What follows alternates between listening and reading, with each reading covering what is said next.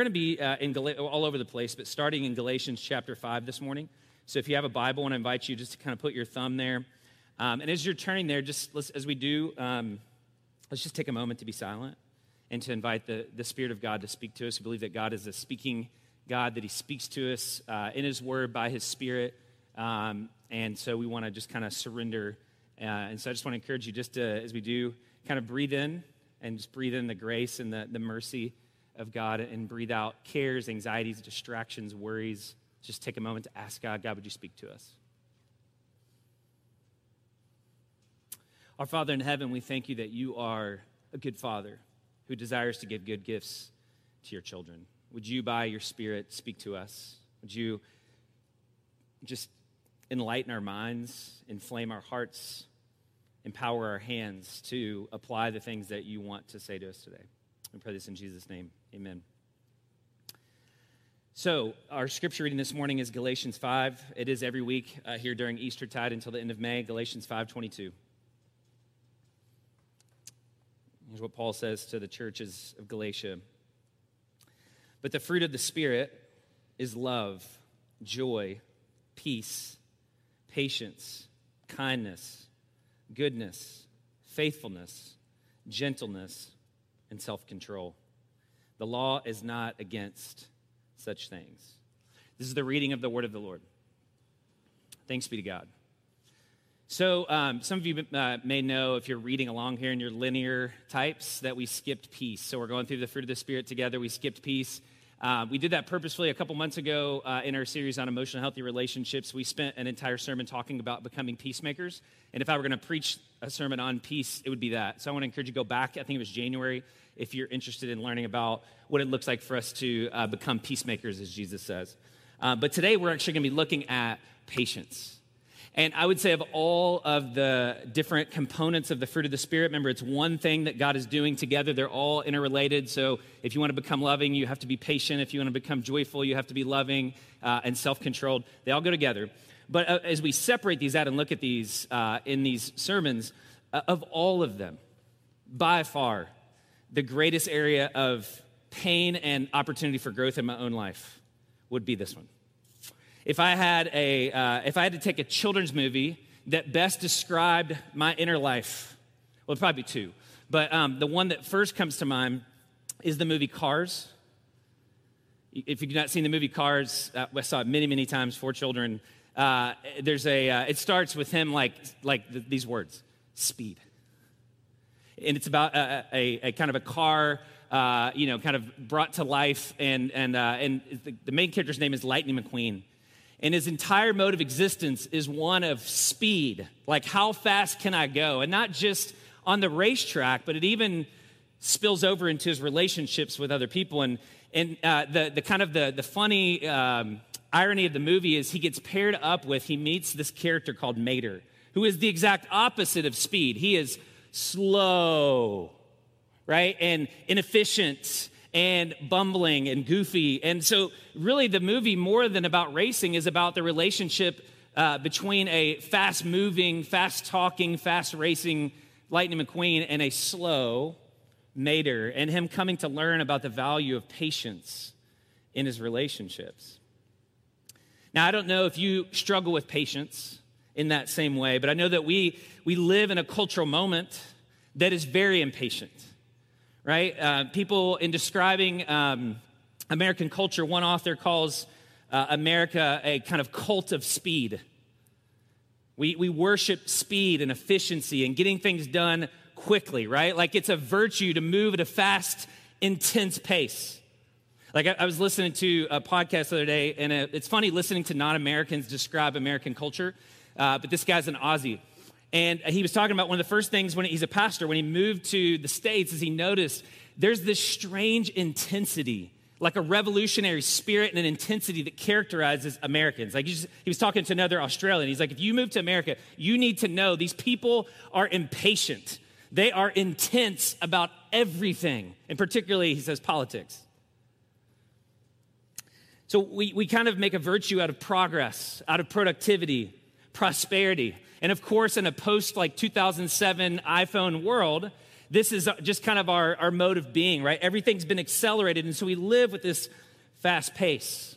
We live not only with a culture of speed, but one of kind of a chronic anxiety. Many of you know one of my favorite, I've talked about this guy before, one of my favorite authors is a guy named Edwin Freeman. My favorite books in leadership is a book he wrote in the 1990s called Failure of Nerve. And it's kind of become more popular over the last several years, but it's been around for a while. And Freeman was a rabbi, and he was a therapist who basically took family systems theory and he began to apply it to not only families, but organizations and to society as a whole. And in The Failure of Nerve, he kind of compares the modern American scene. Again, this is kind of pre-internet, pre-iPhone even. But he's comparing kind of 20th and 21st century America to the late Roman Empire, like in the 5th century. And he says that our cultural moment is one that's characterized by what he calls a toxic anxiety. He's like, it's like imagine a room full of gas that's just waiting for a match to be lit. Like if you have that imagery in your mind, that's what it's like to live in contemporary America. And he says what it's leading to is this regression in ways that we don't often see. So we're prospering in certain ways and progressing in some ways, and we're regressing in some of the most important ways as a society. Here's what he says. Western culture has become so chronically anxious that our society has gone into an emotional regression. The anxiety is so deep within the emotional processes of our nation that it's almost as though a neurosis has become nationalized. Societal regression is about the perversion of progress. At the same time that a society is progressing technologically, like we could look at medicine, we could look at science, we could look at a lot of areas, financial prosperity, and say, yeah, we're progressing. But he said at the same time, we can be regressing emotionally. And by emotionally, he's talking about kind of the inner reality, the soul of us as individuals and as a society that impacts our ability to relate well to one another. He lays out, and I'm not going to do this, we've talked about this before, but he lays out kind of what some people have called the vicious cycle of a toxic anxiety, right? Like anxiety is kind of the canary in the coal mine of American culture, signaling something deeper going on. And he talks about this vicious cycle of what has been called reactivity, this vicious cycle of reactivity. And so we live in this anxious moment characterized by almost incessant reactivity, right? And so there's these intense emotional reactions. Something happens in society, right? And immediately, especially within an age of social media, there's an immediate pressure to respond with outrage and anxiety and fear and shame. In other words, what he's saying here is we are easily triggered in our relationships with one another. Like, I don't know if you're into like crime shows. My family loves to watch crime shows. My kids love crime shows. I attribute that to my wife. She loves crime shows. She's somewhat like an internet sleuth. And so she loves to track down crime. But it's amazing when you watch like the First 48 or you watch Court Cam, some of these shows, how just like easily triggered people are. And the police, as they're talking about their work, they're like, this blows my mind that a person was killed for this reason, this small thing. And there's this intense response. And then not only is there an intense response, then there's a counter response and a counter to that counter. And there's the escalation of violence because we're so easily triggered by other people. Friedman would say it like this: highly reactive families are a panic in search of a trigger. And so we're so quick to overreact to a perceived injury or hurt, to take all disagreement so seriously, and to brand the opposition with all of these kind of personal epithets, right? Like this person's a chauvinist if they do this. This person is ethnocentric. This person is homophobic. This person is a greedy capitalist. Whatever it is, we just throw out these labels. And we're in this constant cycle of reactivity all the time. I don't know if you feel this on social media when something big happens. As a pastor, I'm always like, man, like, do I need to respond? And when do I need to respond? And I feel this thing to be talking all the time to all these different things that are happening. It's hard to know when to be silent and when to speak. We feel like we're constantly pulled into a cycle of reactivity. The second thing he mentions is then that kind of gives way to a herding mentality, right? Like this mob mentality, because we're so hyper-connected to one another, not just through technology, but emotionally, there's a kind of fusion that takes place. And so we're always kind of getting caught up in the mob mentality and feeling like we have to react and respond. And then there's blame displacement. We begin to blame external forces, right? It's never me, it's always them. It's always the other. It's always this person, this group, right? And we're quick to make enemies. And we get gridlocked kind of emotionally and relationally and culturally. And that leads to what he calls the quick fix mentality, right? Because we have such a low threshold for pain, because we have such a low resilience in the face of anxiety, it's hard for us to hold pain without either anger and outrage or apathy and indifference, which are both characteristics of impatience. The focus becomes on quick fix solutions that solve symptoms rather than dealing with root issues. And then finally, he says it leads to a lack of differentiated leadership. It just leads to leaders, politicians, parents, like those who are leaders in the social systems, becoming anxious and non-differentiated. They can't step away from the crazy and the chaos, and they themselves become emotionally immature and anxious as they get swept up into the system rather than being able to step back and have the critical distance necessary to lead with what he calls a non-anxious presence. Now, I don't think we need all the theory to tell us that that's like how we've lived for a long time. But particularly, I think we've seen that in the last year. I mean, think about how many things have happened in the last year. Just think about your own family, right? Like something happens. And then I don't know if your families do this, but like, do you guys do like family group threads? All of a sudden, somebody drops an article on the family text thread. And then all of a sudden you're like finding yourself like reacting internally, like, I can't believe they just put that out. And so you need to respond and make sure they know where you stand. And so you react to the article, you react to the link, you react to the event. And then what happens? Everything de-escalates, right? Oh, okay, yeah. You convinced me with that argument. No, like everything escalates.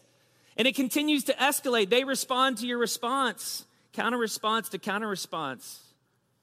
And we find ourselves exactly in the situation that Paul describes in Galatians chapter 5, just writ large on an entire society. Here's what he says.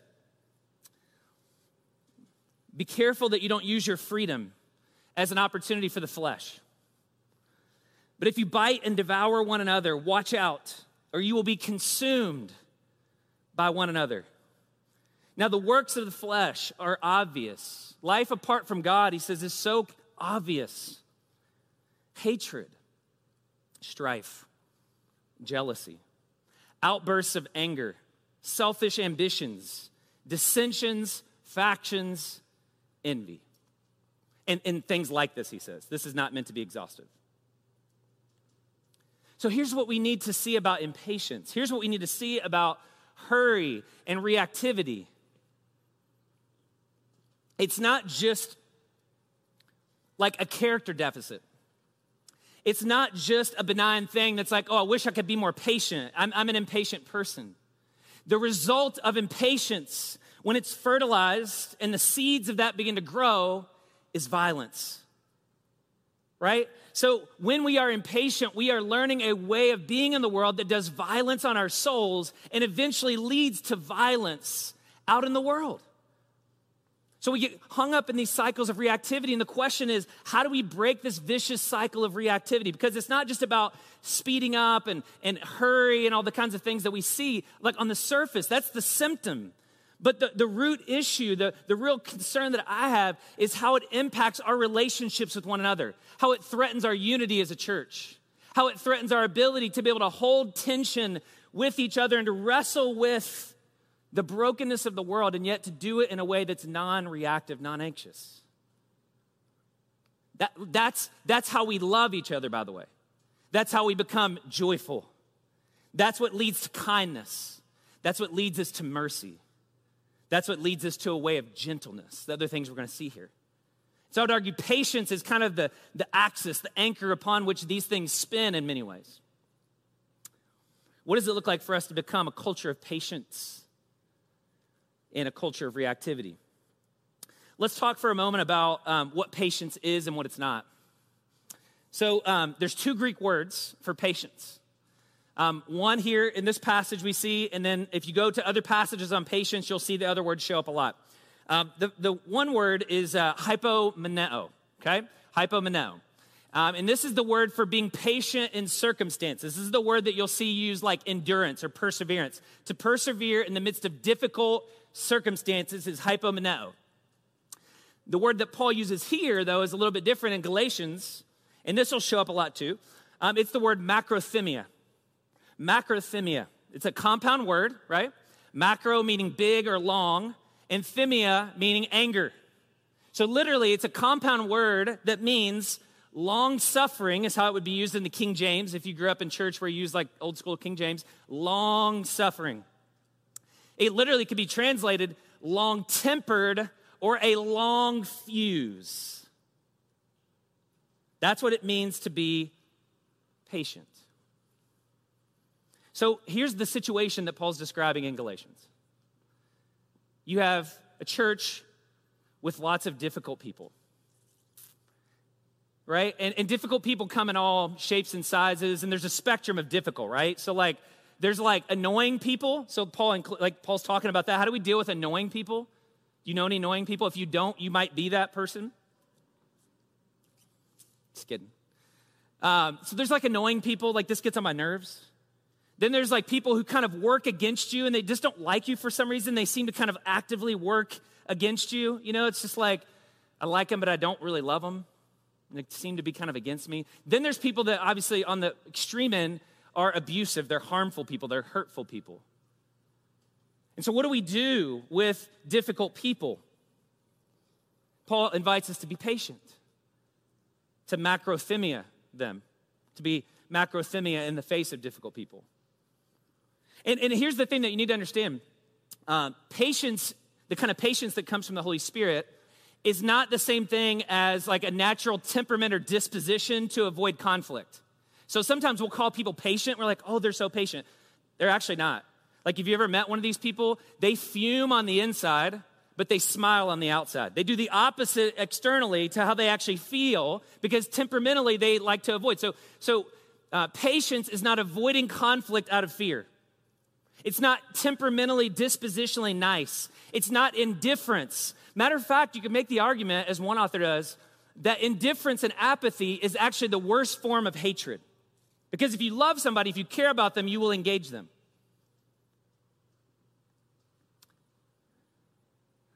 That's where I've struggled in my life, is I tend to just kind of detach and be like, well, I don't care. I'm so patient. I'm actually not. Let me give you a definition of patience that I think kind of pulls together a lot of the different themes that we see in Scripture. Patience is a non-anxious inner presence. So it's something internal that the Spirit is birthing in us supernaturally, that waits with God. And that's the key that I think separates Christian patience from non. It waits with God, on God, for God. It's waiting with God as He works out His redemptive purposes in His redemptive time. Waiting with God, a non-anxious presence, as He works out His redemptive purposes in His redemptive time. Now, remember what we said the very first week of the fruit of the Spirit? All aspects of the fruit of the Spirit are really internal things that the Spirit is doing as the life of God comes into us by faith and by grace. We encounter the love of God, the person of God, the Spirit of God lives in us, and He takes these internal realities and He begins to manifest them publicly. But they're all really just aspects of the character and the nature and the work of God, right? And so what I want you to see here is that Paul is not inviting us to do anything that God Himself is not already doing in the world. He's just saying, look at what God does in the world. Look at what God has done with you. And then you're going to start to live that way and reflect more and more that characteristic of God as you become like Him. Think about a child, right? You reflect your family characteristics, your family DNA. What kind of gets modeled with the parents tends to be kind of lived out with the kids over generations. Now, what's interesting about when you talk about the patience of God is that a lot of our culture, and even some churches, will caricature God as kind of reactive, vindictive, abusive. I mean, how many times have you heard this? God just smites people. Like God has a hair trigger, and He just loves to just blow. He's like Zeus. He's just up there with lightning bolts, ready to rain down on anybody that makes a mistake. And so we're afraid of God because He has a hair trigger, because He's like my abusive stepfather. my abusive uncle, my abusive mother. But that's not actually what you see when you read the Bible. The narrative of Scripture shows us a God who is long-suffering, long-tempered, with a long fuse. I mean, God's very first disclosure of himself. Matter of fact, I would say if you're not a Christian, probably what you're more upset about is not God's patience, but God's lack of patience.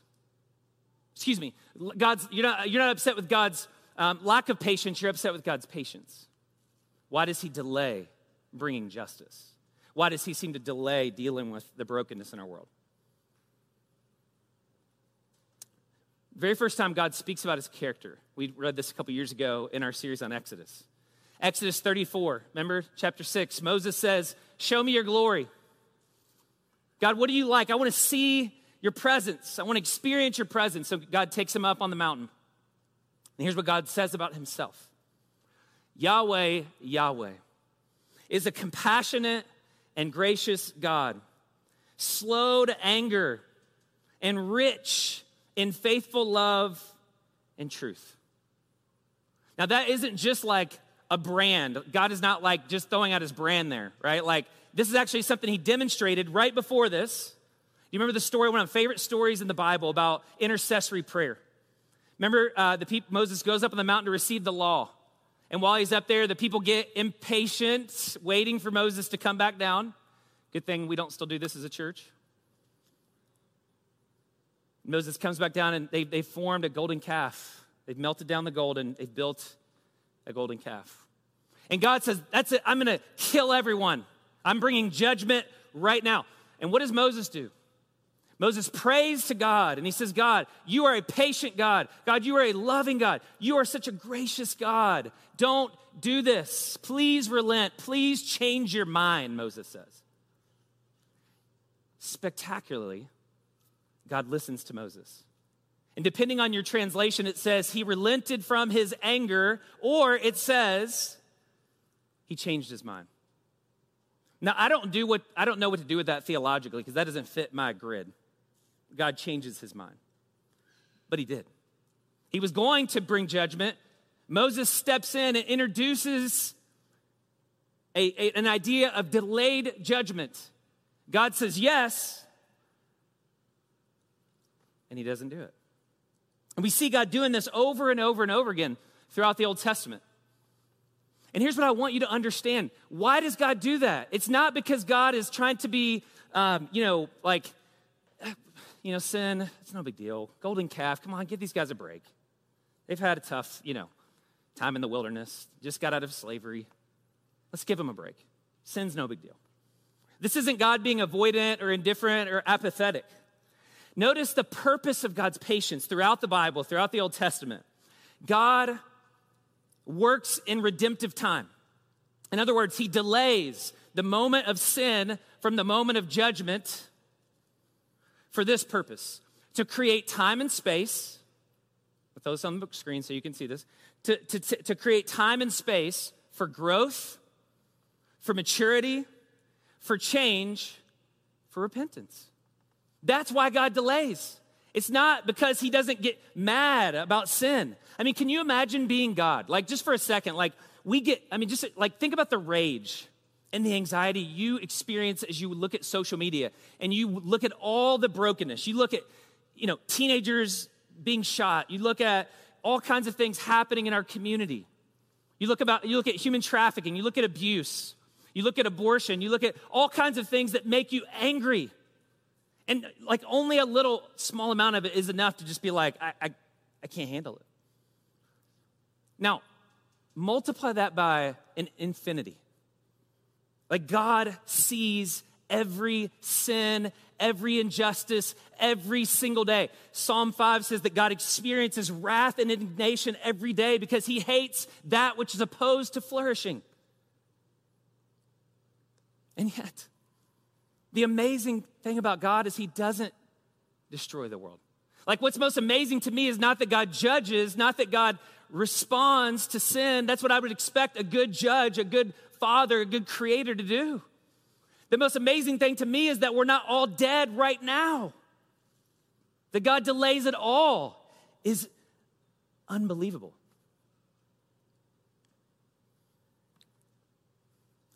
If you've never read, I want to encourage you, if you've never read the book of Jonah, it's a great parable and metaphor for this. At the end of the book, Jonah's sent out to Nineveh and he tries to run from God. He's sent out to preach the good news of God's love and grace. He runs away from God. And the whole book, you're just why is he running? What's going on with Jonah? In the very end of the book, chapter 4, he finally sits down angry when Nineveh repents and they turn from their sin. Jonah goes and he preaches, and they turn from their sin. There's a revival in Nineveh, this really wicked, powerful city, all of a sudden is in dust and ashes, and they've repented. Jonah's mad about it. If I'm a pastor, that's a good day. Everybody repents and we have revival. But notice Jonah's response in Jonah 4. He says, please, Lord, isn't this what I said while I was still in my own country? That's why I fled. He says, I knew you were merciful. I knew you were compassionate, slow to anger, rich in love, and the one who relents from sending disaster. That's the same translation, or changes your mind. So please take my life from me. It would be better for me to die than for you to be merciful and me to have to live to see you be merciful to the people I hate. If that isn't a word for our moment, I'd rather see them die than see them repent, which is why we're so impatient sometimes. God says, you cared about the plant which you did not labor over and grow, that appeared in a night and perished in a night. Should I not care about the great city of Nineveh, which has more than 120,000 people who can't distinguish between their right and their left, as well as many animals? God even cares about the pets in Nineveh.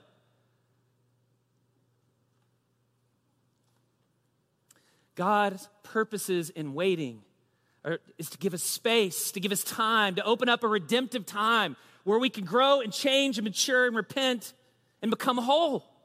Without it, it would be impossible for any of us to become whole. 2 Peter 3:9 says the same thing. The Lord does not delay his promise, as some understand delay, but is patient with you, not wanting any to perish, but all to come to repentance. God is so patient.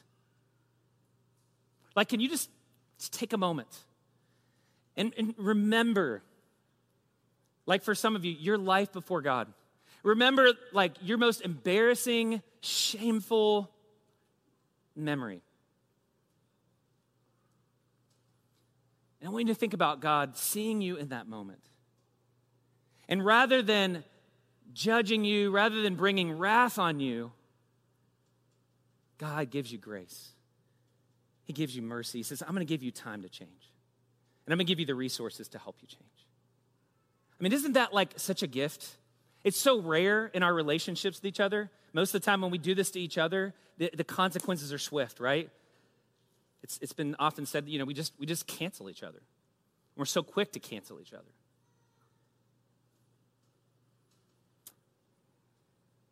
God is patient. Jesus was patient in his life on the earth. His whole life, from his birth to his death to his resurrection, was all about patience, right? 30 years in obscurity. Satan comes to him at the beginning of his ministry and says, hey, I'll give you all the kingdoms of the world. Throw yourself impatiently off of this temple and force God's hand to rescue you. Jesus says, no, I didn't come for quick fixes. I didn't come to be reactive. He shows incredible patience with his disciples. Jesus slowed down. Think about how slow Jesus' ministry was. He slowed down for the most vulnerable.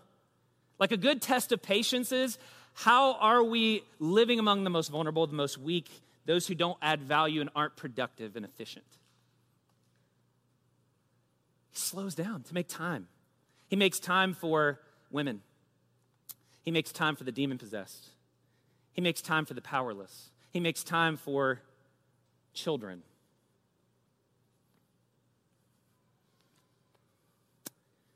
I love the way that Japanese theologian Kosuke Kiyama talks about this. He calls Jesus the 3-mile-an-hour Jesus. Jesus Christ came, he says. He walked towards the full stop.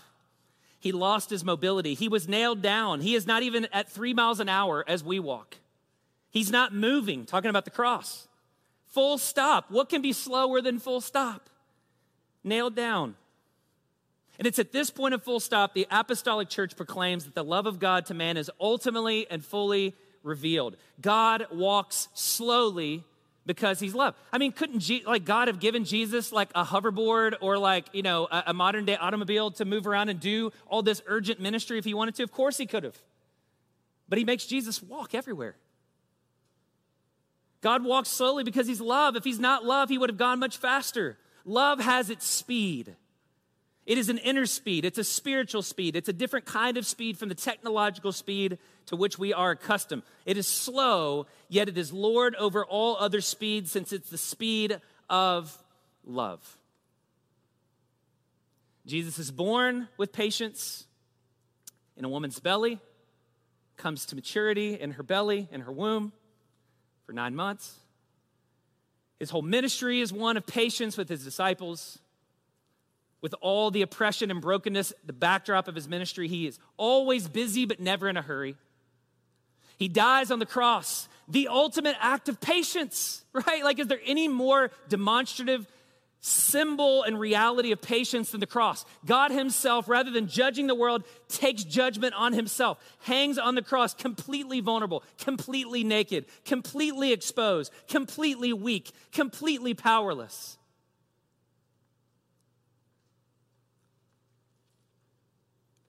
Unbelievable. Like, I can never get over that. We should never get over that.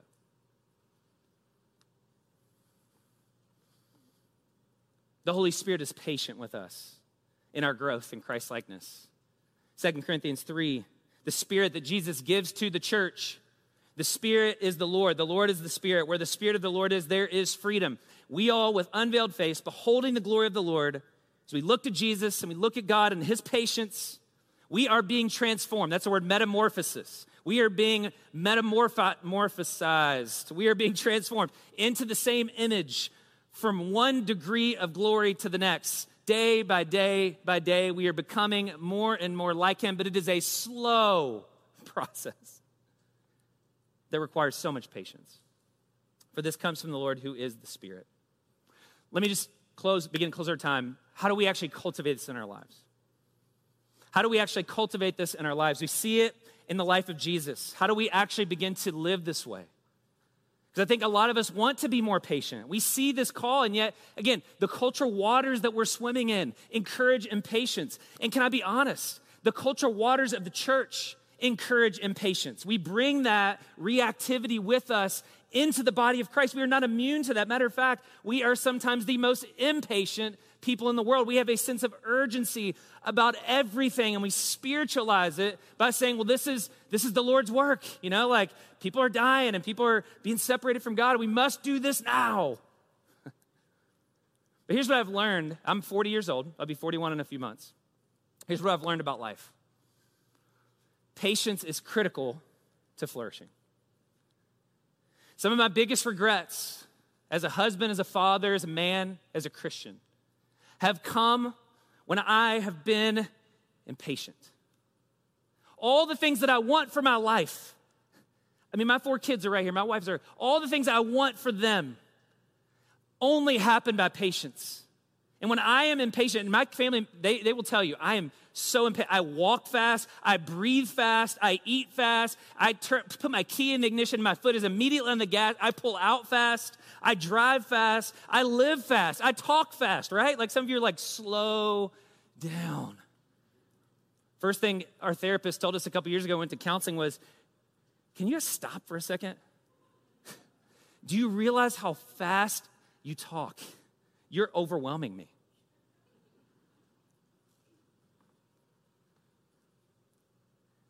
Nothing we love and value comes without patience. That's why in 1 Corinthians 13:4, Paul says, love is patient. There's rarely a time on the other side of a reactive, broken relationship that I've experienced where I thought, you know what? I wish I would have gone faster with that. I wish I'd have been more reactive. No, every time as I look back, I'm always like, I wish I would have slowed down. I wish I would have given it more time. I wish I would have been long-tempered. In counseling, one of the things that we went through a kind of a breakup with some important people in our lives a couple of years ago. And it's still not resolved like the way that I want it to be. And one of the things that our counselor told me, she's like, man, hey, can you just slow down and create space? Can you create space for God to work? Can you create redemptive time for God to do what seems impossible right now? And I know that a lot of you are in that space. You're feeling anxious. Things are broken. Some of you are anxious in your singleness. You're just like, I thought I'd be married by now. I look around me and I see all my friends getting married. And you're impatient. And can I tell you, some of the worst struggles in marriage I've seen are when people get impatient and they marry someone just for the sake of being married. I mean, there is a far greater challenge than being single. It's being married and being alone. It's being married to someone who doesn't love you well. You're impatient in a difficult marriage. You're impatient with your children because they're not turning out the way that you want, or it's not happening as fast as you want. Maybe you have a child with a disability of some sort, and you're so frustrated, you're so impatient because the outcomes aren't there, and you look at other families and you're like, why can't we be more like them? We have all kinds of impatience when it comes to politics right now. We have families dividing, unable to hold the tension and the anxiety, and just saying, you know what, get away from me. I don't want to have anything to do with you. We need patience. Patience was, in the earliest years of Christianity, the highest virtue. There's a great book called The Patient Ferment of the Early Church. Alan Kreider, a New Testament scholar, says, the number one defining characteristic of the early church, the highest virtue that they wrote about more than anything else. They wrote treatises on this. They wrote white papers on this. They debated about this one thing. It was patience. Three of the greatest treatises, Tertullian, Augustine, and Cyprian, all North African, non-white, non-Western theologians, wrote about patience. Christians believe that God is patient, that Jesus embodied patience, he says, and they concluded that trusting in God, they should be patient, not trying to control events, not anxious or in a hurry, never using force to achieve their ends. Just 3 quick applications in about 5 minutes. 1, we must learn to internalize God's patience with us. When you understand how patient God has been with you, you will become a more patient person. To the degree that you are out of touch with God's patience with you, you will be impatient with other people. Great parable Jesus tells in Luke 13. A man had a fig tree that was planted in his vineyard. He came looking for fruit on it and found none. He told the vineyard worker, listen, for 3 years I've come looking for fruit on this fig tree and haven't found any. Cut it down. Why should it even waste the soil? But he replied to him, sir, leave it this year also until I dig around it and fertilize. In other words, give me time, give it space. Perhaps it will bear fruit next year. But if not, you can come and cut it down then. See, that's the way that God works with us. Dr. Henry Cloud says it's 3 things that God does in his relating to us. It's grace and truth and time. Grace, truth, and time. Slow it down. Create space for God to work, for people to change, for people to learn, for people to grow. One of the more famous parables that Jesus tells in Matthew chapter 18 is the unforgiving servant. Remember, he owed this big debt to the king, a debt that he couldn't pay. The sum is so large. And he pleads for mercy. He says, you're a merciful king. Would you please forgive me this debt? And he does. And then remember what the unforgiving servant does. He goes out and he begins to shake down everyone who owes him money and throw them into jail. And at the end of the parable, the king comes and says, you wicked slave, I forgave all the debt because you begged me. Shouldn't you also have had mercy on your fellow slave as I had mercy on you? And his master got angry and he handed him over to the jailers to be tortured until he could pay everything that was owed. So my heavenly Father will also do to you if each of you does not forgive his brother from his heart. Just ask you a question. when you mess up, when you sin? Don't you want mercy from God? Every time. Yeah. And what do you say when you come to God or you come to somebody else asking for mercy? Well, you don't understand all the circumstances, right? We want all the complexity of our situation to be honored, right? That's how we approach God and other people. Well, here's the things that happened to me. Here's my childhood. Here's my story. Here's all that. I was having a bad day. I didn't get enough sleep, right? We do all that stuff with other people. But what do we do when it comes time to give mercy to other people? Oh, there's no complexity. It's black and white. They either are this or this. We reduce it down and we say they must be an evil person. We don't give any of the benefit of the doubt that we ask of other people. But one of the beautiful things about God is God takes into account all the complexity of our lives, and he always gives a judgment, and he always does it according to a timetable that honors the complexity of who we are as humans. Our motivations, our story, his mercy. That's how we've got to live to learn. Learn to live with other people, right? Patience with people flows out of patience with God. Matter of fact, if you want to know how much you understand the patience of God, I dare you to look at your impatience with somebody in your life right now. Think about the person who drives you crazy. Think about the most annoying person in your life, the person you don't want to spend time with, the person that you roll your eyes internally when they reach out and say, can we go for a walk and talk? Can we have coffee? Can we get together? Can you do this for me? I mean, that's every day in the church, right? Like we're always surrounded with people that are going to annoy us and frustrate us because they're not moving according to our timetable, because they don't do things the way we want them to do. And we should see that as an invitation rather than turning away from them and withdrawing relationship. We should see that as an opportunity to remember, oh, God feels this way about me. I might be annoying to God sometimes. You ever thought about that? Like I think about that. I'm probably pretty annoying to God. I get on his nerves sometimes with my stupidity. So as God has been merciful to me, I'm called to be merciful to other people. Secondly, we learn we don't have time. Learn the impulses of a farmer. James 5 says we must learn to be farmers. For those who are city folk like me and you grew up in city environments, farming takes long periods of time. We got to slow down. Be patient, brothers, until the coming of the Lord. See how the farmer waits for the precious fruit of the earth, being patient about it until it receives the early and the late rains. You also be patient. Here's what I know about farming. This is everything. Ready? Farming's slow. Joel tells me that. He grew up on a farm. Farming requires surrendering control. You don't have control of the elements. How much of our impatience is rooted in control and mistrust? I don't trust you. I don't trust God.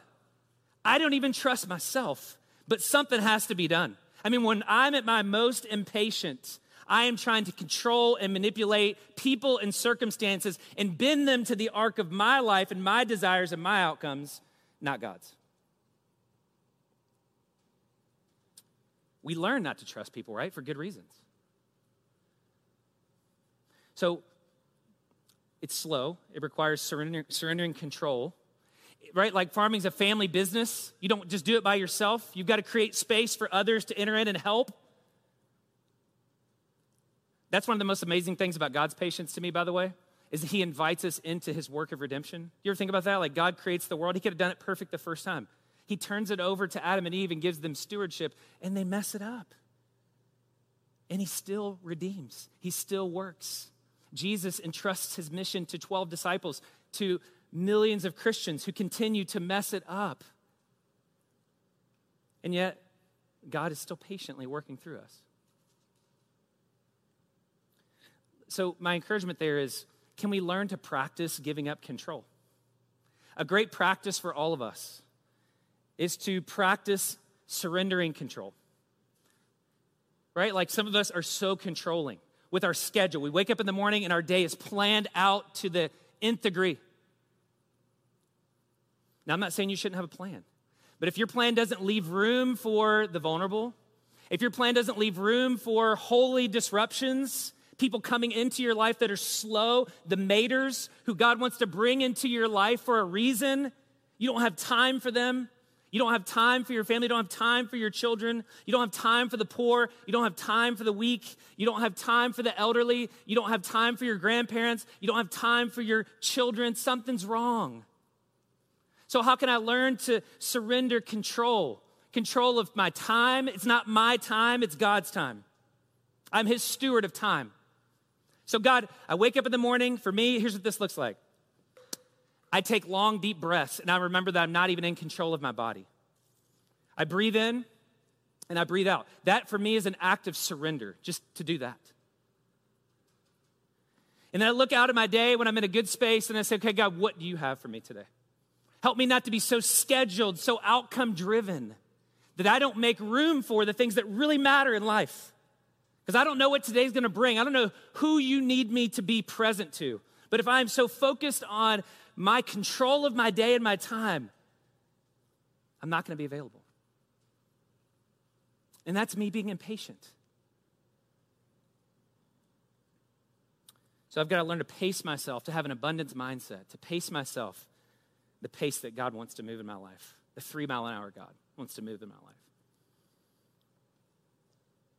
The last thing, and I'm not going to explain it, but just I'm going to throw it out there and have you read Romans 12 this week. Commit yourself to a lifestyle of non-retaliation.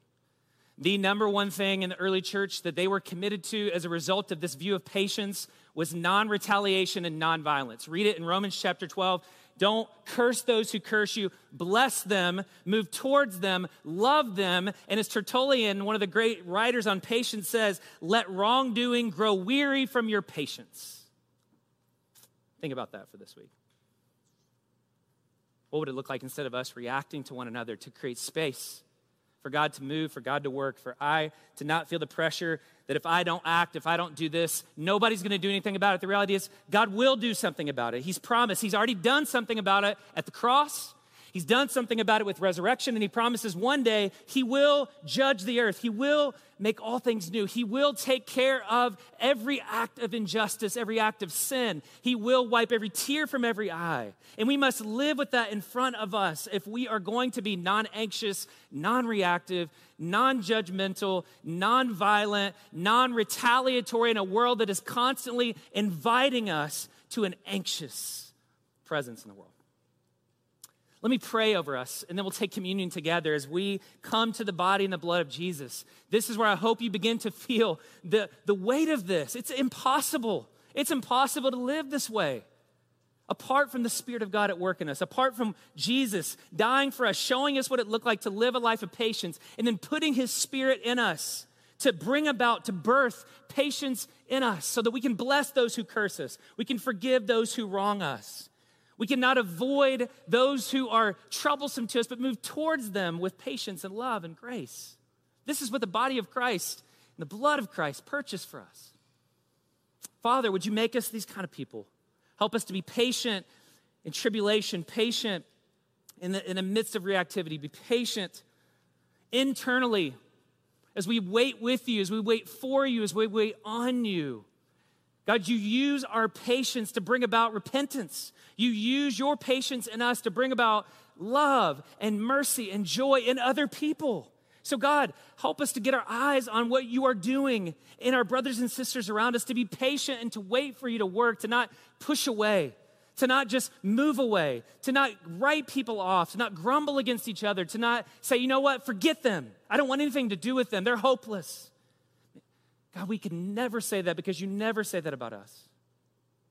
So God, give us your patience as a church. Make us a community of patience in a time of reactivity. We pray in Jesus' name. Amen.